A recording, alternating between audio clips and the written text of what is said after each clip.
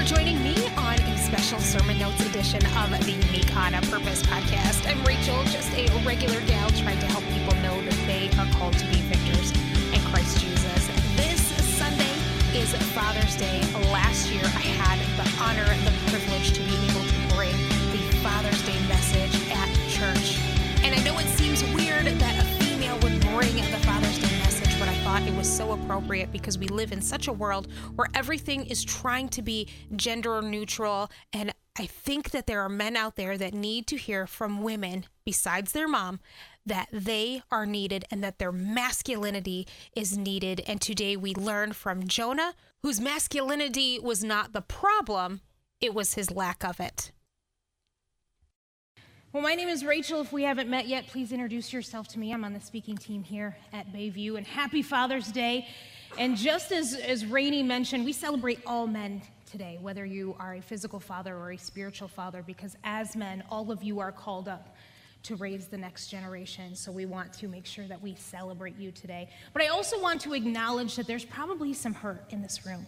Father's Day is actually one of the least attended services of the year. And I know, just like Mother's Day, it can be really hard. Maybe this is the first Father's Day without your dad, or maybe you didn't grow up with a dad, or maybe your wife and you are struggling with infertility. Whatever it is, I want to acknowledge your pain and say, you are in the right place.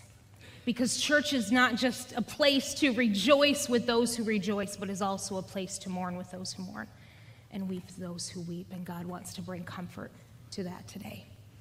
Go ahead and turn your Bibles to Jonah chapter 1. You're probably wondering why a woman is bringing the message on Father's Day. It really doesn't seem right, does it? But actually, I think it's kind of appropriate because right now we're living in a culture that's trying to erase gender altogether and wants to punish women for their femininity and punish men for their masculinity. And gentlemen, if you don't ever hear it the rest of your lives, I want you to hear it today. Your gender is not a problem. Your masculinity is not a problem. We need you, we need your strength, and we need your leadership. Your masculinity is a gift to the world. And just as Satan does with any gift that God gives us, Satan likes to take it, twist it, and destroy it. Because that's his job, to steal, kill, and destroy. And we live in this world that yells, there's a war on women. And yeah, we kind of do, but that war on women's from Satan. It's from the enemy. And just as Satan has declared war on women, he has also declared war on our men and our boys. And as a wife and as a mom of 2 sons, and hopefully one day a son-in-law, I know how important men are. And I hope today that you realize the same thing. And we're going to be talking about a man who his masculinity wasn't a problem, but it was his lack of it. So if you haven't already, go ahead and turn to Jonah chapter 1. Jonah was a prophet. Yes, I knew some of you wouldn't let me down. There is no shame in that game. Every time I read the book of Jonah, I read it from the mouth of an asparagus, okay? So those of you who grew up with VeggieTales, you understand. It's okay, no judgment. We're continuing our series of being on the water. Those events that took place in Scripture on the water, and a couple of those events were in the book of Jonah. And most of the prophetic books in Scripture are actually written by the prophets themselves. Daniel, Amos, Isaiah, Jeremiah, they were written by them about their adventures. But Jonah's different. It's actually written about a prophet by an unknown author. And it opens up with God giving Jonah an assignment. And he says, I want you to go to Nineveh and warn this wicked city that I will be destroying them in 40 days. We don't have a whole lot of information on Nineveh, but we do know this from Scripture. They were enemies of Israel. They were a city of bloodshed, and they had forced incest. And it was a city of 120,000 people. So imagine all of Grand Traverse County, Kalkaska County, and Leelanau County put together in, say, Buckley or Braun, and that's Nineveh. So it was an incredibly evil city, and Jonah wanted nothing to do with that assignment. So he said, forget it, I'm out, and he buys the ticket to Tarshish and heads the opposite direction, and that is where we pick up. Jonah chapter 1, verse 3. If you don't have your Bibles, I will have the scripture on the screen. But Jonah got up and went in the opposite direction to get away from the Lord. I think that's funny. He thinks he's going to get away from the Lord. When he went down to the port of Joppa, where he found a ship leaving for Tarshish, he bought a ticket and went on board, hoping to escape from the Lord by sailing to Tarshish. But the Lord hurled a powerful wind over the sea, causing a violent storm that threatened to break the ship apart. Fearing for their lives, the desperate sailors shouted to their God for help and threw the cargo overboard to lighten the ship. But all this time, Jonah was sound asleep in the hold. The captain went down after him. "How can you sleep at a time like this?" he shouted. "Get up and pray to your God. Maybe he will pay attention to us and spare our lives." Then the crew cast lots to see which one of them had offended the gods and caused the terrible storm. When they did this, the lots identified Jonah as the culprit. "Why has this awful storm come down on us?" they demanded. "Who are you? What is your line of work? What country are you from? And what is your nationality?" Jonah answered, "I am a Hebrew, and I worship the Lord, the God of heaven, who made the sea and the land." The sailors were terrified when they heard this, for he had already told them that he was running away from the Lord. "Oh, why did you do it?" they groaned. Verse 11. And since the storm was getting worse all the time, they asked him, "What should we do to you to stop the storm?" "Throw me into the sea," Jonah said, "and it will become a calm again. I know that this terrible storm is all my fault." Instead, the sailors rowed even harder to get the ship to land. But the stormy sea was too violent for them, and they couldn't make it. They then cried out to the Lord, Jonah's God. "Oh Lord," they pleaded, "don't make us die for this man's sin, and don't hold us responsible for his death. Oh Lord, you have sent this storm upon him for your own good reasons." Then the sailors picked Jonah up, threw him into the raging sea, and the storm stopped at once. The sailors were awestruck by the Lord's great power, and they offered him a sacrifice and vowed to serve him. Jonah is then sacrificed to the sea, and as he is drowning, God sends a great big fish to rescue him and embodies him for 3 days, and then spits him up on the beach. So let's recap a little bit. Jonah's given an assignment by God. He disobeys, runs away. His disobedience causes a storm. And then he is sacrificed in the sea and taken up by a whale. And while he is in the whale, he admits that he needs to obey God. On the ship, he said, "Yep, I serve the Lord God of the Hebrews, and this storm is my fault." But not one time did Jonah repent.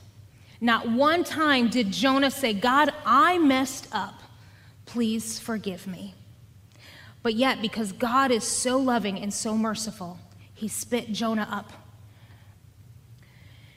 I think the most spiritual way to describe Jonah is he's kind of a jerk. He's kind of a wuss. I mean, he reminds me of that guy maybe that you went to high school with or went to youth group with as a teenager, and he believes in God, he's incredibly gifted by God, and maybe still shows up to church, but he only seeks God out in case of an emergency. And he's doing just enough to get by, and it's because he's holding some resentment in his heart, and because of life's circumstances, he's bitter. And that's just kind of how Jonah was, just doing enough to get by. He was incredibly gifted as a prophet. You have to remember, in the Old Testament, the only ones who heard from God were prophets. Those of us living in New Testament times, we can hear from God. We can get direction from God. But it was everyone who, back in the Old Testament, sought out the prophets. But Jonah had a rebellious heart, and he was not fully submitted to the Lord. And just as Jonah had an important assignment, gentlemen, you in this room have an important assignment. I don't know what it is, but I know this. He's called you to do it as you.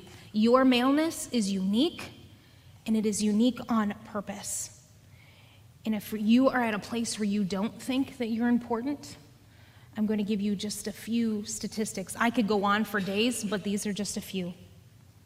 80% of all youth in prison come from fatherless homes. Fathers absent from home substantially increases illicit drug use, police contact, and out-of-wedlock childbearing for men and women. Fathers overwhelmingly are the number one influence over their sons to practice self-control in the two areas they struggle with the most, sexuality and anger. Mothers in the home give an overwhelming sense of love to their children, but the security they receive comes from the father.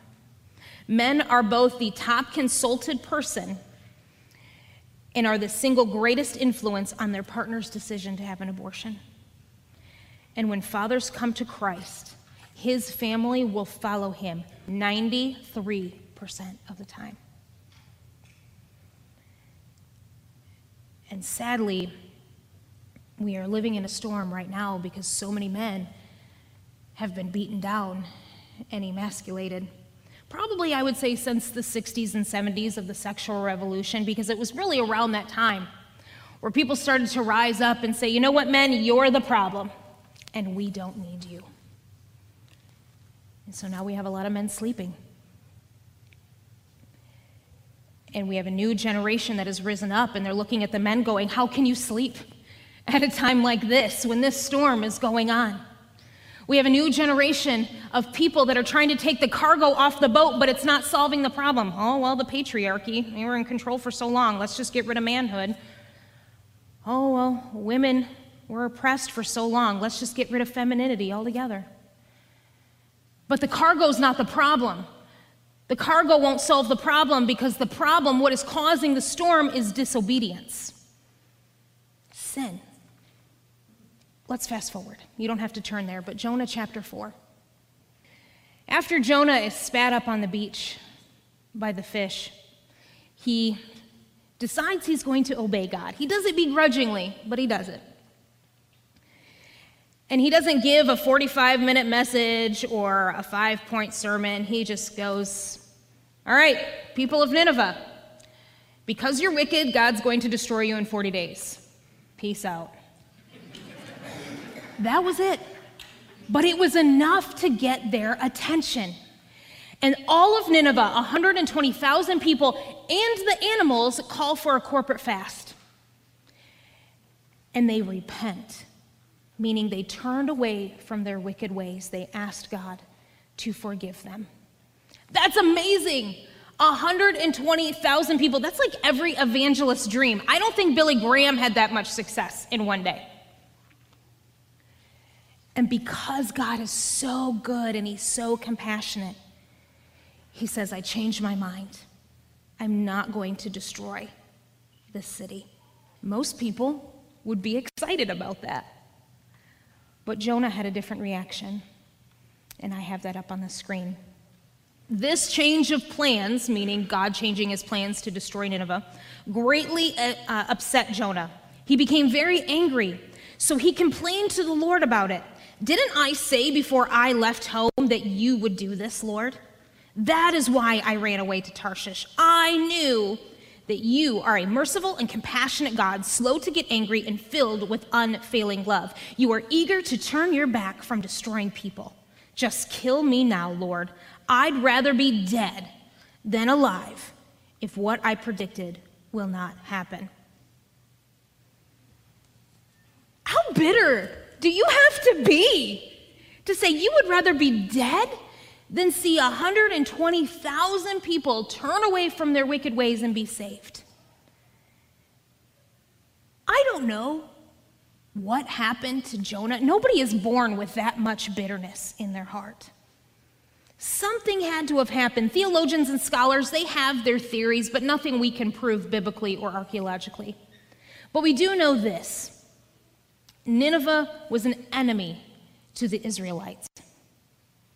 And I would like to be really disgusted with Jonah and be angry with him. But then I have to look at my own heart and go, I'm really not much different than Jonah. Because how many times have I been upset with God that he showed compassion to someone that I knew did not deserve that compassion? And that God was good and that he was merciful. Because of life's circumstances creating bitterness in Jonah's heart towards the Ninevites, I really tried hard to understand how could he hate a people group so much. And the best way I could describe it, those of you who are around during 9/11, those few months after a people group, radicals, killed over 3,000 of our Americans in one day, there were a lot of people that were really raw towards a group of people that came and violated our country.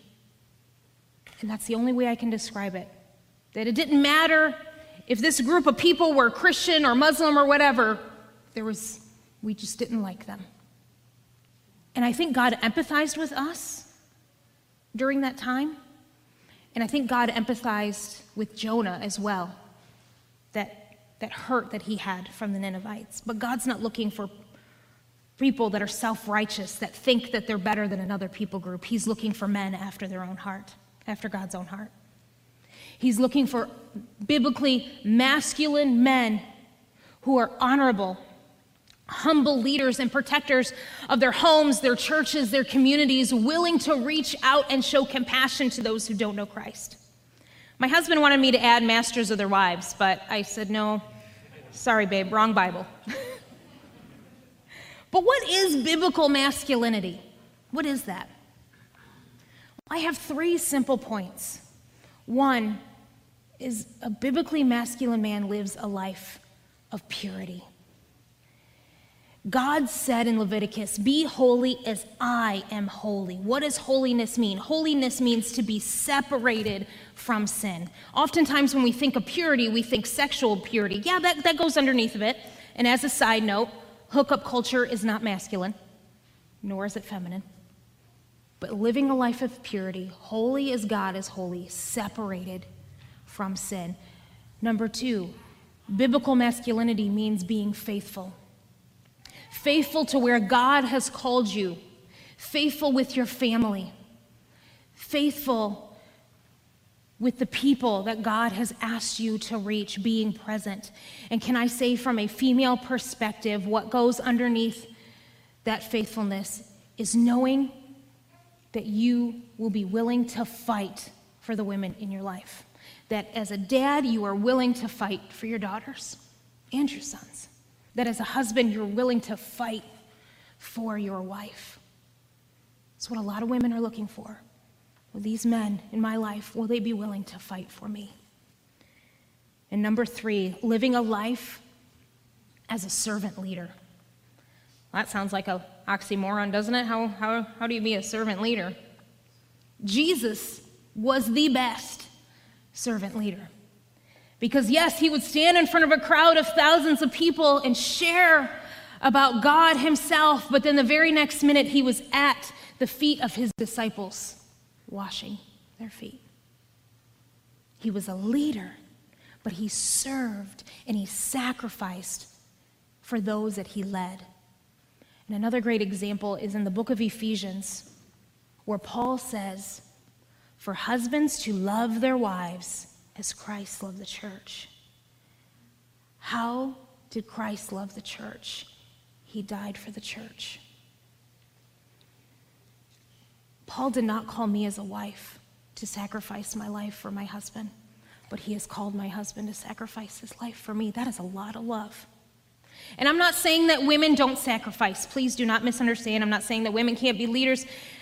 What I'm saying is, it's just the way it is. God will often call men to make some of the greatest sacrifices for those that underneath of them that serve them. It's men that we have lost in wars. The greatest sacrifice, laying themselves down for us. So how do we as leaders stay awake during this storm? How do we show compassion for those that we feel don't deserve it? Well, first of all, know who you are and who God created you to be. We live in a society that wants to blame every single adjective and every single verb that you have as a man for the problems of this world. What do I mean by that? Well, let's go back to second grade. Adjectives. Adjectives describe the noun. We want to blame everything on the color of skin, on ethnicity, on your political affiliation. Or we want to define you as a man by your verb. You practice dentistry. You own a business. But your verbs and your adjectives do not make you a man. What makes you a man is your noun, and your noun is that you are a son of God above anything else. That's what makes you a man. You are a son of God. God created you unique and unique on purpose. So notice I didn't say that a man means that you get on your Harley and you ride out into the woods in your camo and you go kill a bear with your own hands. Like those are just attributes. That does not make a man. Samson in the Bible, he was kind of that go out in the woods and kill a bear with his own hands kind of guy. But then you had David, who was a musician and who wrote music. Jonah operated in the prophetic. Masculinity is so broad. And God wants to use whatever he has gifted you at as a man to bring glory to him. So I challenge you, if you don't know where you're gifted, find out where that is. Number 2, be fully submitted. Jonah was not fully submitted to the Lord. And I think it's a little bit harder to get bitter when you realize your life is not your own. When we come to Christ, what we say is, God, I submit my life to you. I am not my own God anymore, but you are my God. And I'm not saying God being in control means that life will be easier, but it will bring a lot more peace, and it will bring a lot less anger. And number 3, kind of coupled with submitting, is just obeying God's calling. Like Jonah, you have been given an assignment. You are on a mission, and he created you to do it uniquely as a man. And it's not just enough to be obedient, but to be fully invested into what he has called you to do. Jonah finally begrudgingly in the belly of a fish said, okay, God, I'll obey. I'll go to Nineveh and I'll let them know. But because of his hardened heart, he could care less about the people that he was sent to serve. Be fully invested. Number 4, keep up personal growth. When we are asleep, we're declining, and we need to move forward to stay awake. So that will mean maybe God calling you to learn a new skill, making sure that reading your Bible is a priority, learning how to best pray for your wife, pray for your children or the spiritual children that God has placed beneath you. Being in a Paul-Timothy mentor-mentee relationship. Gentlemen, if you are older in the room, God has called you to help raise up the next generation of men. If you are younger, God wants you to learn from those that have gone before you. I heard a pastor say this the other day. Isolation is the devil's playground. Men were never meant to walk this life alone. That's why the men's groups here are so important to be a part of. Number 5, stay humble and forgive those that have hurt you. Again, we don't know why Jonah was resentful to the Ninevites.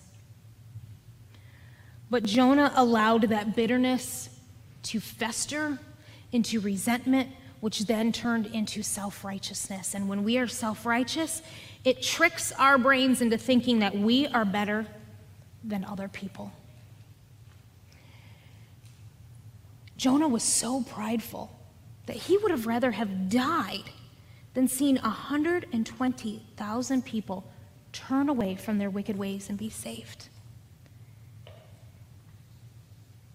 Gentlemen, failure is not fatal. If you mess up, just ask for forgiveness. And I tell you what, when a man comes to his wife and his children, when he has messed up and asks for forgiveness, man, that earns you so much respect. It really does. Because that shows us as your family that you are willing to be the leader that we need you to be and humbly serve. In a world that is lost and is sinking in sin, we are going to need honorable men taking up the mantle of masculinity to lead us where we need to go. In a world that's just moving cargo in vain, but it's not solving the problem of the storm. Gentlemen, we need you. We need your leadership. Don't make the world that is trying to beat you down make you bitter. Have it make you better. Make it get on your knees more and pray harder. Make it love your family more. And ladies, if you ignored me throughout this message, I want you to tune me back in. Because I do want to acknowledge something, that there are those of you in here that have been hurt by men who did not practice biblical masculinity. Maybe they were masquerading as a dad or a brother or uncle, coworker, and they violated you, didn't lead you in the way they should have, and that I am sorry. And I really feel strongly in my heart that God wants to break down some walls today, because I think there are some of you in here that have walls on your heart and you've labeled them independent, fighter, survivor. Those aren't necessarily bad labels. But oftentimes when we're hurt, we'll put those labels on to protect ourselves so we don't get hurt again. And I really feel God wants to heal that today. And how God wants to heal that is to allow us as women to let men practice biblical masculinity. It will mean teaching our sons how to treat women. It will mean allowing and teaching our girls to be treated as ladies, because being treated like a lady is not weakness. It shows that you're valued. It will mean forgiving those men in your life that did not practice biblical masculinity. I'll close with this. Back in 2017, Hurricane Harvey hit Houston, Texas. And this picture, you'll recognize it. It went viral. It was all over social media. And it's a beautiful depiction of men and their strength. And I don't mean because this is Officer Daryl Heddick, I don't mean because he's wearing camo pants and he's big and burly, or because he's a police officer. It's proof of masculinity and strength because what this officer did was he risked his life during a storm to save someone else. He laid down his life for someone else. That's why this picture went viral. And there were a lot of women who were upset over this picture because they thought it made women look weak. No, that's not how God sees it. Look at that woman holding her baby. That's not weakness. She was trying so hard to protect her baby. And this officer risked his life during a storm, not because that mom was weak, but because she was valuable. And the Ninevites were valuable to God.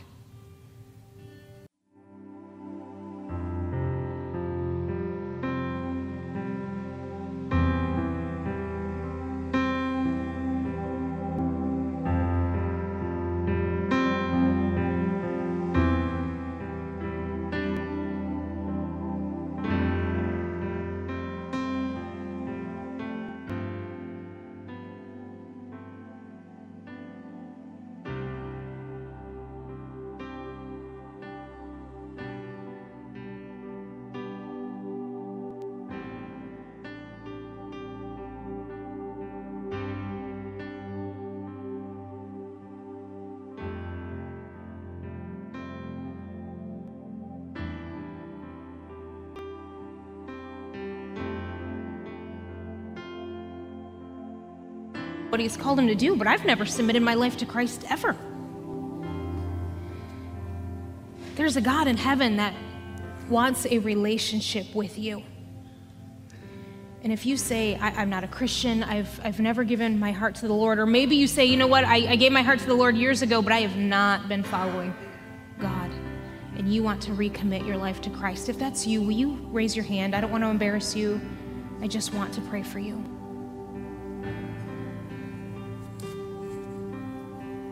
Okay. Ladies, I want to pray for you first.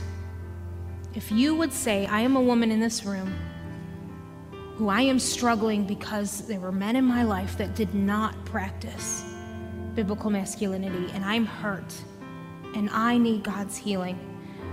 I want to pray for you. If you could you can either put your hand on your heart, or you can do it metaphorically, that's fine. But I'm going to pray for you. Lord, you know who these women are. You see the scars. You see their pain. And I ask, God, that you would not just heal their heart, but develop a heart of forgiveness and a heart of compassion. That you would bring comfort to the hurt that they face today. Amen. Thank you for listening to today's sermon notes episode of the Unique on a Purpose podcast. You can listen to the Unique on Purpose podcast, iTunes, Spotify, or anywhere that you get your podcasts. And don't forget to share, download, and subscribe. And remember, you were created unique on a purpose. You are loved, and because of Christ, you have been made worthy. I will see you right back here next time.